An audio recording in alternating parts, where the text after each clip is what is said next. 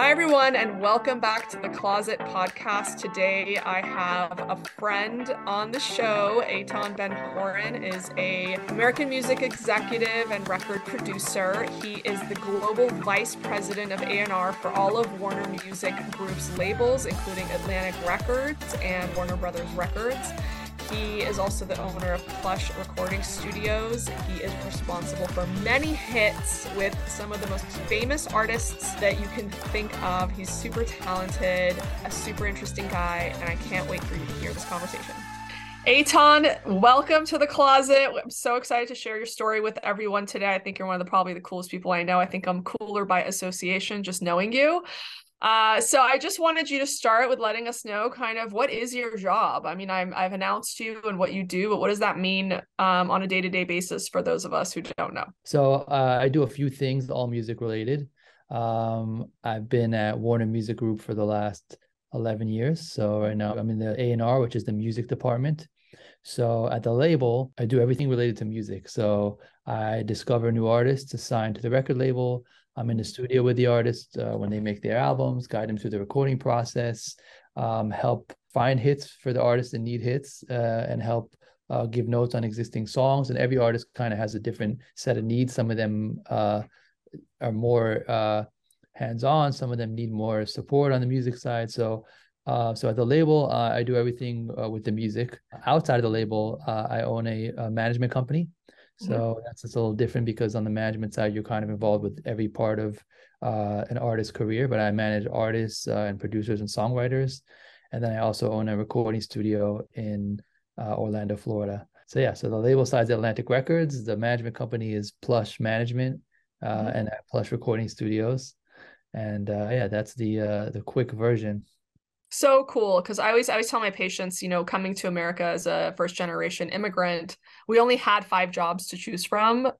So I literally growing up, I just knew about doctor, lawyer, pharmacist, engineer, the typical Middle Eastern job descriptions. So whenever I meet someone like you, my first question, and we'll get back to all the cool things you do and the artists you're working with, but what my first question is, what did your parents say? Because you come from a Moroccan and Egyptian Correct. Jewish heritage, right? So Correct. what did your parents say when they saw you going down this path of music? Were they like, okay, just get your MD, but like do this as a hobby? Like what was the conversation like? That was exactly it. I mean, they were always supportive because they like wanted to support my passion, and it was like a real passion of mine. But they were like, music is great, but get a real job. And yeah, it wasn't until like I got to a certain point when they started to say, "Oh wow, okay, this is real." But it's been a journey. I mean, I've made all my money off of music related things since 15. I've had no other job since 15. It's been all music. So I had a very long journey in music way before I started at the record label. So So, that's so kind walk of. us through that a little bit because I know a little bit about your history, but I think it's super interesting for those that maybe are interested in following a more, creative path. For me, I always say I worked hard, but I knew what my next steps were. But sometimes when you go into a field that's more artistry or for you finding hits, like there is no guarantee of what the next step is going to be. So what did that journey look like? Yeah, so for me, it started. I mean, early on, I was like, I took 2 years of piano, so it gave me like basics. I wasn't obsessed yet. I was just like kind of something that was like, you do it as a kid, My Mhm. parents were like, oh, you should take piano, and I heard a couple of things that got me excited, but I wasn't like super duper like this is my career yet. Then I was in the school choir. So I was very young, like I think I was like 13. So I got a head start on hearing harmonies early on. And I was always like, there was always like a incredible thing. And you don't really realize that you can make a living out of it until you get to kind of know more about it. Um, and then the next thing, the thing that got me like obsessed with music was at 15, I heard Green Day for the first time. And that was it. I picked up the guitar. I learned how to play like every song on their Dookie album until like Mhm. my fingers were almost bleeding. And then the rest of the guys, I used to play ice hockey at the time, and the rest of the guys on my team, we were all neighbors. We all like picked up an instrument and started a band. So I did like that band journey was like a very long story I could write a book about one day, just that chapter. But it was yeah. So I did like 6 years of like touring. Like we did like Simple Plan, Jimmy World, Warp Tour, Nine Inch Nails, like crazy things and all Wow. types of like amazing stories. Mhm. And then there was kind of a point when I was 17 or 18, I got exposed to dance music early on. And I was like sneaking out of the house going to raves. And most Mhm. people are like, oh, he's going to raves in the middle of the night. He's probably addicted to drugs. And that wasn't, I was addicted to the music. I became obsessed with the music. So I bought turntables at the time and a drum machine. I learned how to produce. And I ended up, that was a whole other journey. So I was DJing, I was producing. I ended up, I started when I got to college in Orlando. I started doing events downtown, and I was DJing at the radio station. I was DJing weekly. And then my band had taken a break, and then we get back together. So I was like DJing, producing, and then I was because the events I was throwing downtown, the other venues were like, "Wow, he's doing a great job promoting. Can you promote Mhm. for us as well?" And Mm. there was no internet back then, so it was like I had a street team putting flyers and passing out flyers, and even myself, I would go in the middle of the night and flyer every car.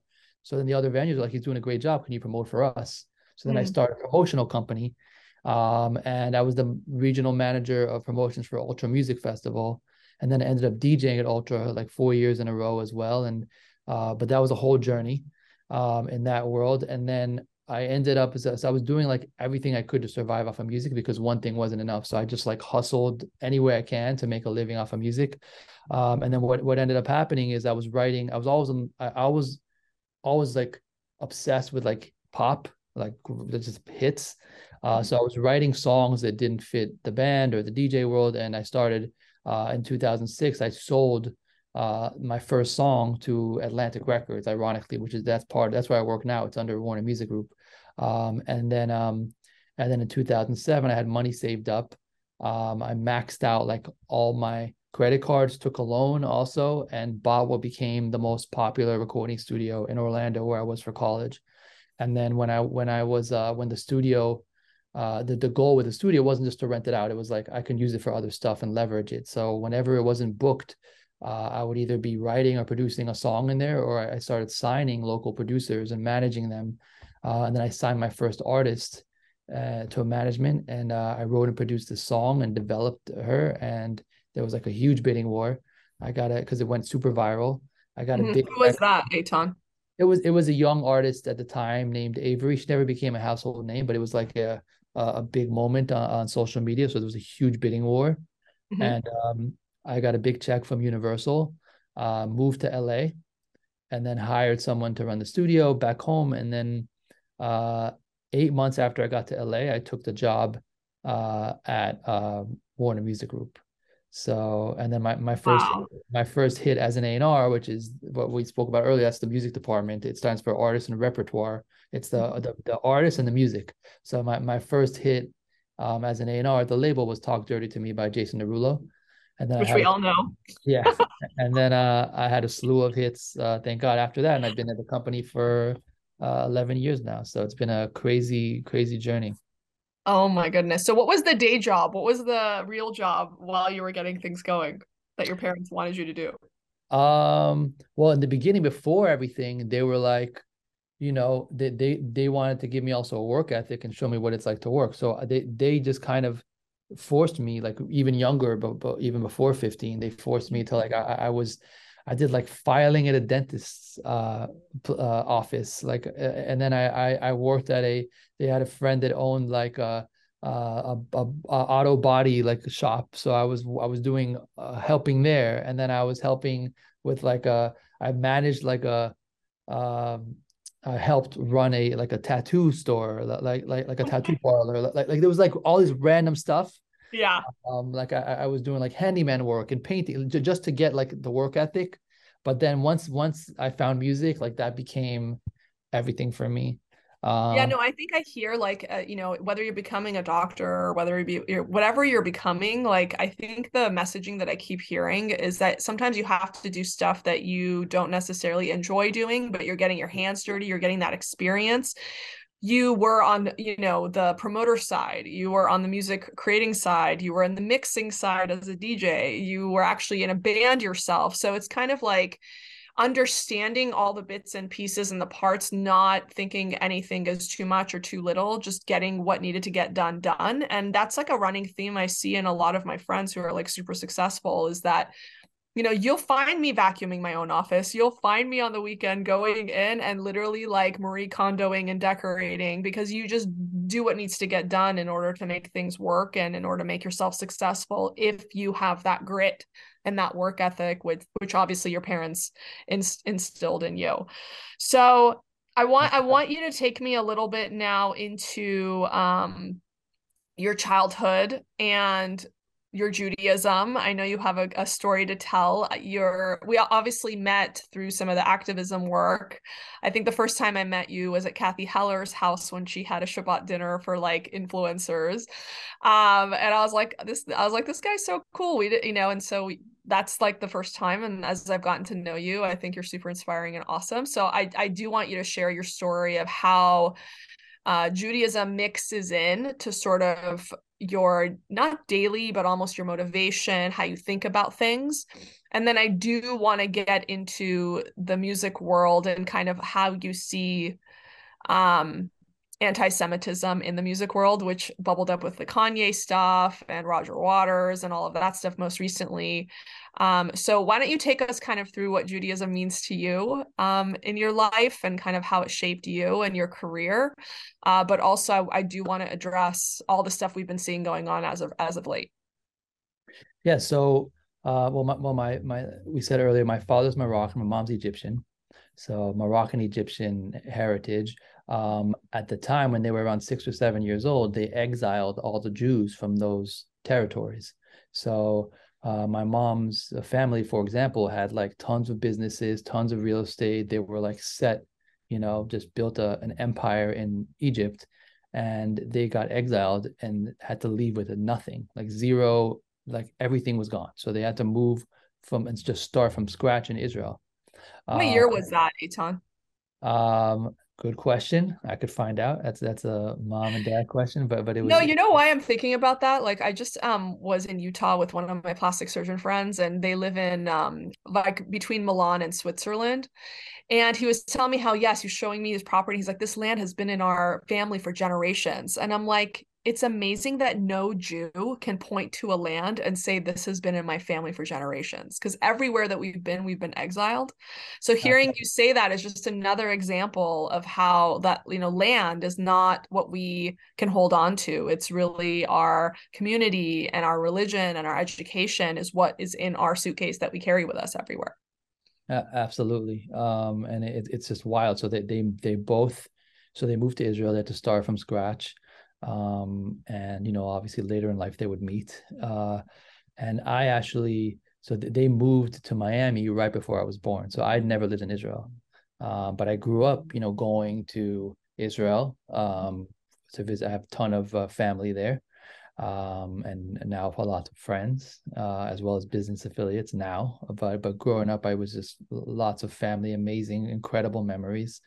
And we were traditional, so I would do like Shabbat dinner every Friday with the family, but then I would go out with my friends after Shabbat dinner. Same. Yeah, the kitchen was kosher, but then outside of the kitchen, like on the way back from like soccer practice, like we would stop for like fast food at like a random place. Same. So Same. it was so that was kind of the growing up. That's and Friday nights sometimes I would go with my dad to shul, but it wasn't like a really the high holidays and just the basics, and later in life, which what's interesting is my sibling. I'm one of four siblings. Everybody kind of like move. My sister moves away to college. She on her own becomes religious, like not related to anything, and I like found it, going and doing her own research, and then becomes religious, gets married. My other sister, same thing, moves away to college, becomes religious out there, gets married.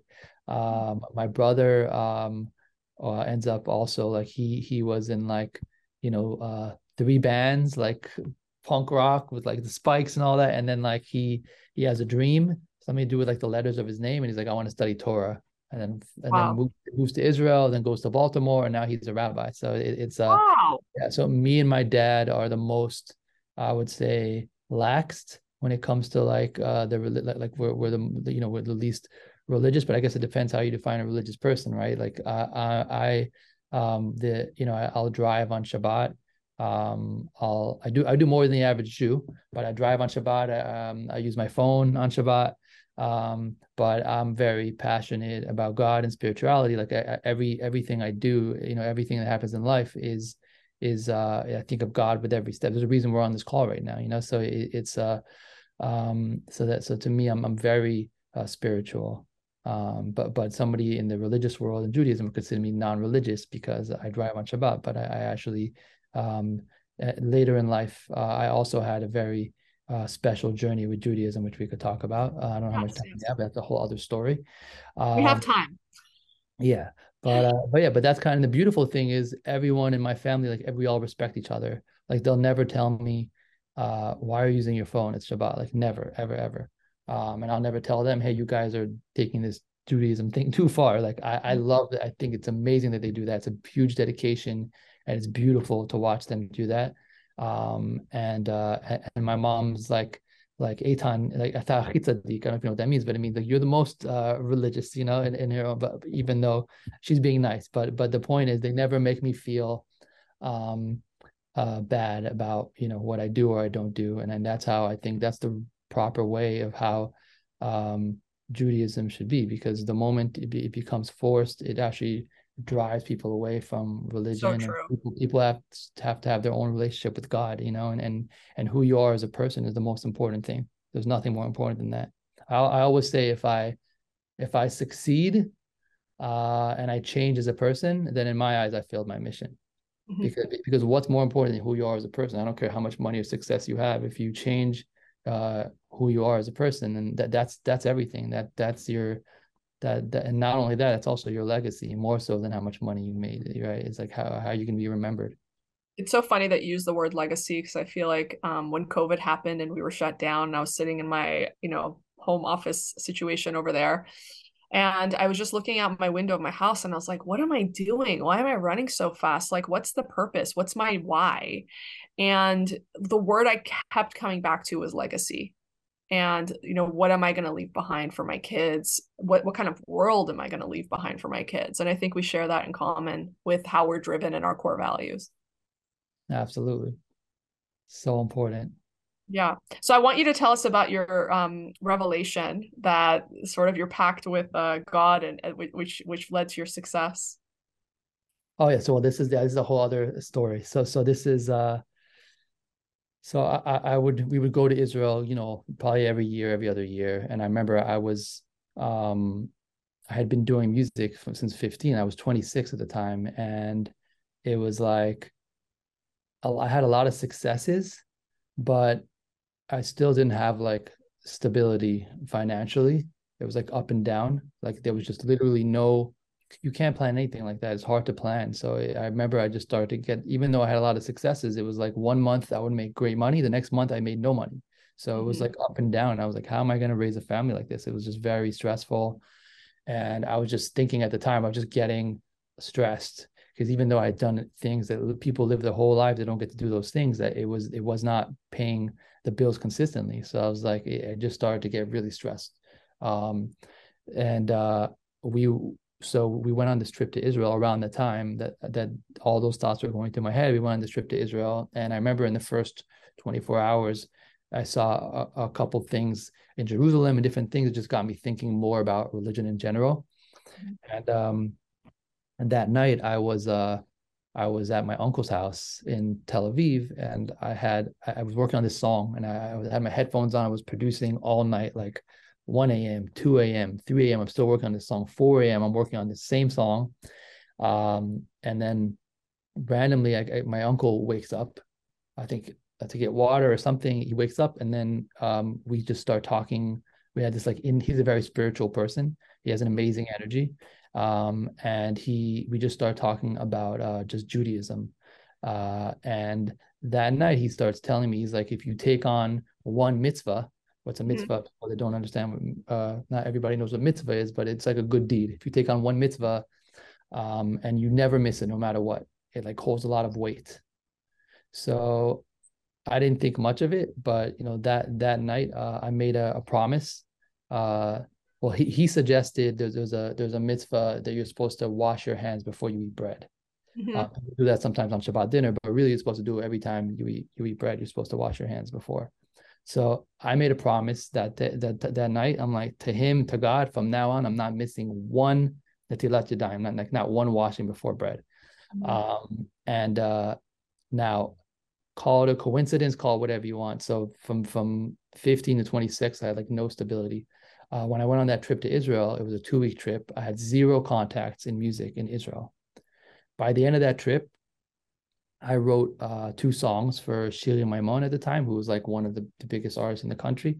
I land back home and I sell my first song to Atlantic. And then this crazy series of events happens, and I end up buying what becomes the biggest recording studio in Orlando. And it was like one thing after the next, after the next, after the next.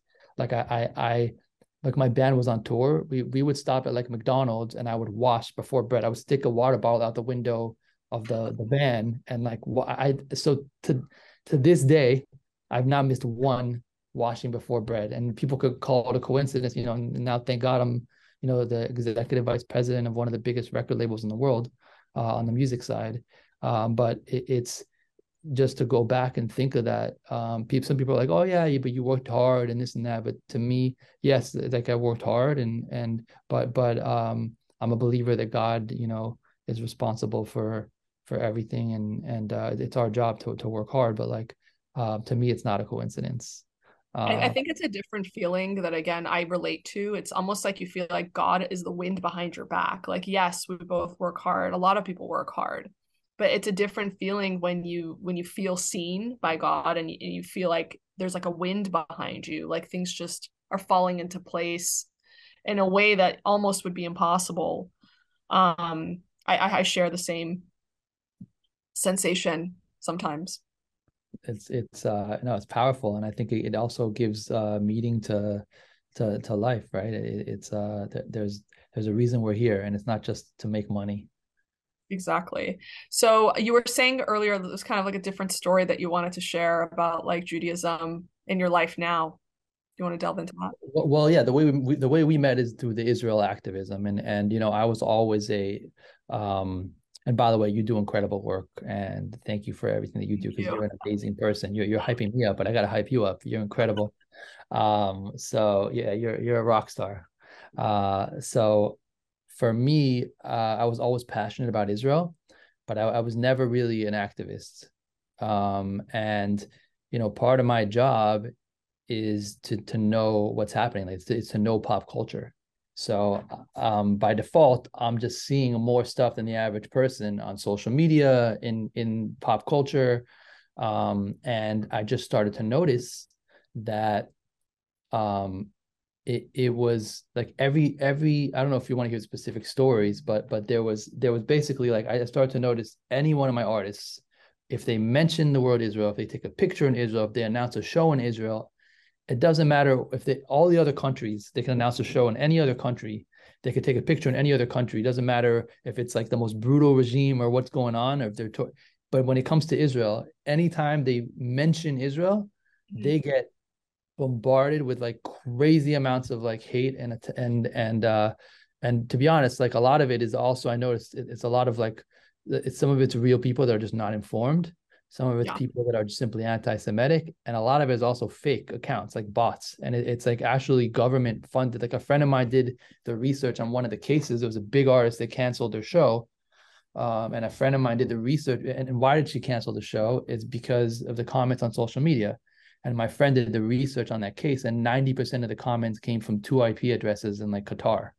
So it's literally like very strategic, very and it's government funded, some of it, and some of it is just but it was a lot of and as a kid, to me, it wasn't just my artist. It was like, you have thousands of young people, young kids that get their information from social media. That's their news, right? So as a kid, if you're reading, shame on you, Israel's killing babies, and it has 800 likes, you're gonna click like, and you think you're standing up for a good cause. You don't even know you don't even know what's happening about out there. And the reality is, well, I have a whole other thing to say about what's really going on in Israel. It's a whole other conversation, because the reality is the Palestinians that live in Israel have more rights and get better treatment than they do anywhere Any other Arab country, yeah. in any other country. And the funniest thing, one of my favorite parts about going to Israel is to see the coexistence between the Palestinians and the Israelis. It's one of my favorite. Like last time I went, I actually made friends with a couple of Palestinians, and we exchanged phone numbers, and we it's like that's what actually leads to peace. Is the coexistence, and having obviously there's definitely people on both sides that have strong opinions and don't are doing what kind of deters from the peace thing, but really to just cancel people over Israel, or to try to cancel them or make them feel ashamed of it, is like horrific. So for me, what made me become an activist is when I noticed the severity, and I have specific examples, but the severity of how bad it was. And it just made me say, this is not like, oh, I love Israel, let me just help out and do some work because it's a nice cause. It is like, when you really know, because I see what's happening. When you really see what's happening, you start to notice this is not a choice. This is like it's a survival. Like my survival kicked in because it's not just harmful to Israel, it's harmful to Jews all over the world, because all these false information, and it's just because Israel is also, it's yes, the government has its own thing and you can disagree with the policies, but it's also like a representation. It's the only Jewish country in the world, so it's impossible not to link the two. So people say bad things about Israel, everybody relates the same thing to Jewish people. So it's impossible not to link the two. Even in the flag of Israel, there's a Jewish star. So there's no way to unlink. You can unlink the government and say, well, yeah, we don't agree with some of the policies, but for people to there's so many, all the lies about like apartheid and genocide, it's that right there is just causing so much damage for both sides. I always say, actually, I think if you're pro-Palestinian, you should actually be pro-Israel, because they get the best treatment there, and they're like when they get jobs, the Palestinians get jobs in Israel, they come over, they're kissing the ground because they get fair treatment and pay. Whereas if they're working on the Palestinian run side, they won't get paid, they're getting underpaid. So yeah, I mean they are very grateful. So all this BDS stuff, also the boycotting, you're actually hurting the Palestinian workers. I remember when the whole Ben and Jerry's thing happened and Ben and Jerry's wanted to pull out of Israel, the workers that were working in that factory were Palestinian. So you're actually hurting their families. Yeah, that's the soda stream too. So soda stream was a big one. There was it was 75% Palestinians working at that soda stream factory, and they shut it down because of all the hate. And 75%, all those hundreds of Palestinians lost their jobs. It's sad, it's terrible. So that's actually, to me, that harms both sides. It's not just standing up for Israelis, it's both. We got to be fair to both sides, and that right there is just but people think sometimes if they're not informed, the best thing I think is people to go actually see themselves. Go see yourself. I wish people could. A lot of people don't even go on an organized tour. Just go yourself and just go walk around and see really what's happening over there, and then make your own judgment. One thing, it's funny, there's every street sign it's written in Hebrew, English, and Arabic. If you are a student in the United States and you don't speak any English and you came from another country, you're forced to learn in English. Israel is the only country, there's schools that are in Arabic, and the credit is just the same. So the Palestinians, or all the Muslims that live in Israel, they can go to school in their native language.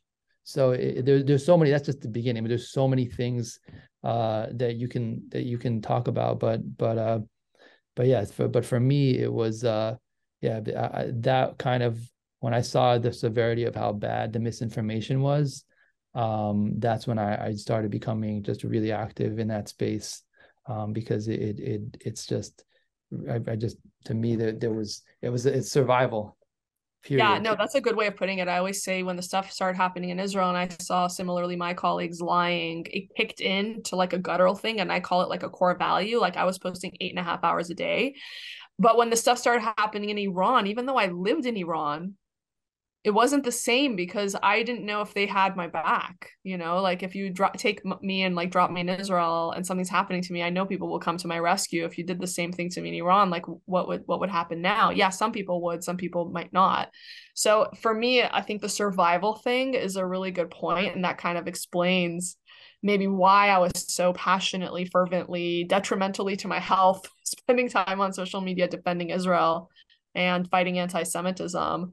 Whereas it wasn't the same, with the whole thing, everything that's happening in Iran, which is interesting. So in your work, I mean, I know in the music industry, people try to dissuade people in this whole BDS movement. They try to dissuade the bands and the famous artists from going to Israel and performing. What can we do to, help kind of that not happen, help convince these artists that they should perform in Israel and that it is a cool place and it's not just like the desert?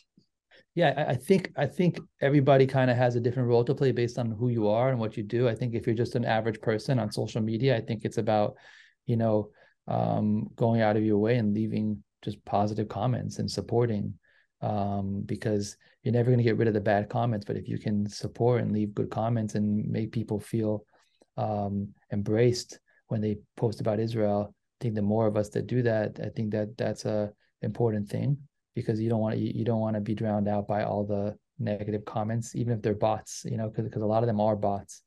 I think, and in person, everybody kind of can find their own ways. Like for me, like there was a story with, like, I was in the studio with Flow Rider. Remember that artist back in the day? And I he, do. yeah, so we worked together for many years. Amazing person, amazing artist. And Israel came up, and I feel like I forgot how it came, but I think he announced a show. He was like, "I'm going to Dubai. I'm going to here. I'm going to there." I'm like, "Are you going to Israel?" He's like, "Oh, Israel." He's like, "Hell no." I'm like, "Why? What happened?" He's like, "Man, like they." I was like, "What, you think it's like a desert with, like, terrorists?" He's like, "Yeah, I just heard it's dangerous." I'm like, "No, man, you don't understand. Like, you know, uh, Tel Aviv is like New York. You get like sushi at like 4 and 3 in the morning. You can, the nightlife is incredible. The food's incredible. The beaches." He's like, "Really?" And then somebody else chimed in, "Oh, you never been to Israel? You should go to Jerusalem and see where Jesus walked." And then he's like, "Man, I got to go to Israel." And then a few months later, he booked a show in Israel, and it was an incredible show. It was, I was there to witness it. It was like, 15,000 people of all, races and religions. And it was just like the incredible energy.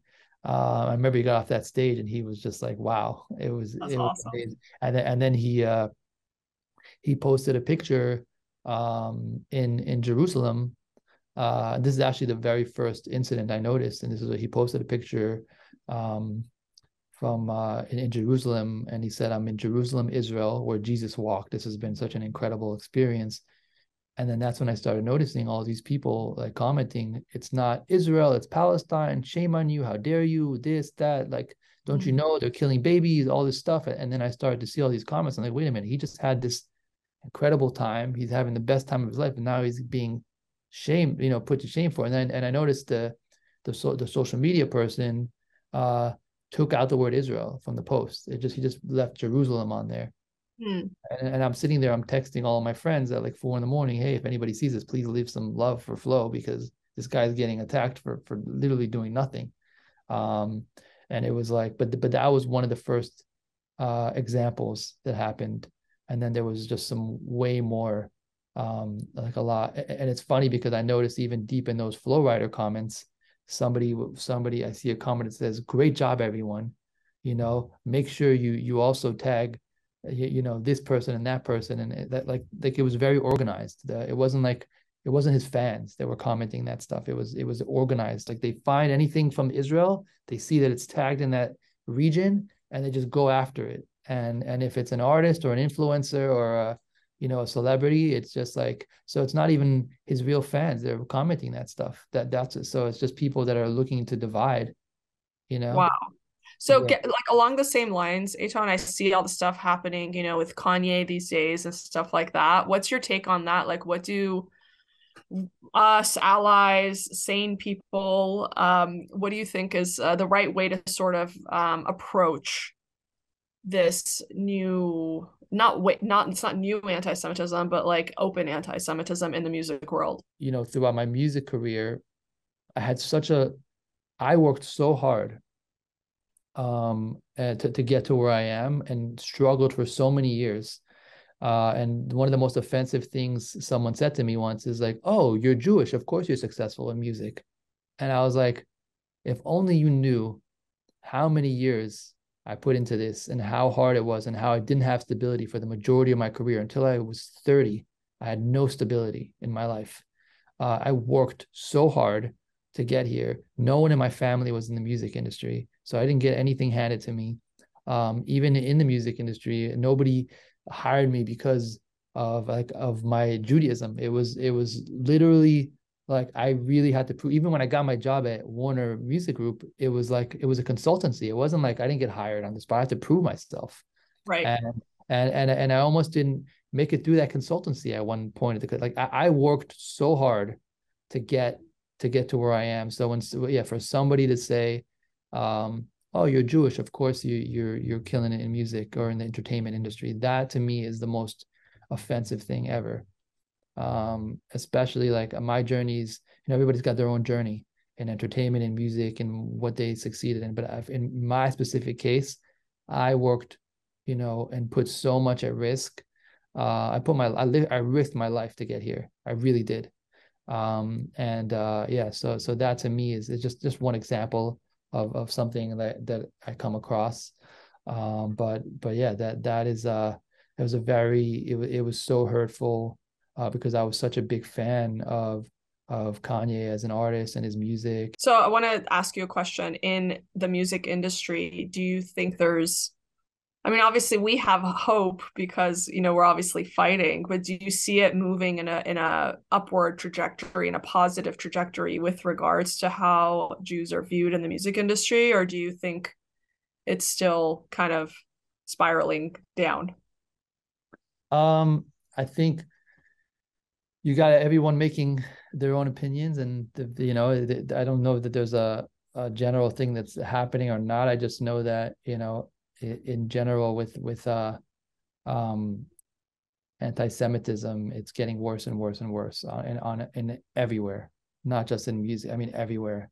But yeah, it's definitely, I never in my life thought that I would live to see any of this. I'm shocked because you hear growing up, you hear about the Holocaust, and I actually went on a trip called the March of the Living, which is when you're 18, it's a some people go on Birthright, which is like a free trip to Israel for Jewish kids.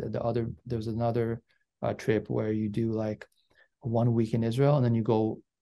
Actually, sorry. First, you do one for opposite. First, you do 1 week in Poland, and you go see where the Holocaust happened firsthand. You go actually to the concentration camps. You see everything, which is a very, very intense trip, especially as a kid. It's a very, very emotional thing to see. And so to go from that, then you go a week after you see that, you go to Israel for a week, and it just shows you the contrast, and you have such an appreciation for Israel, and that we have, that as our home. It's like it keeps, that's like our safety. But yeah, so for me, that was just like early on, like a very powerful thing to experience. Funny, actually, I have a whole other music story with that trip as well. Wow. Well, in the interest of time, we've been going for like 50 minutes and I love it.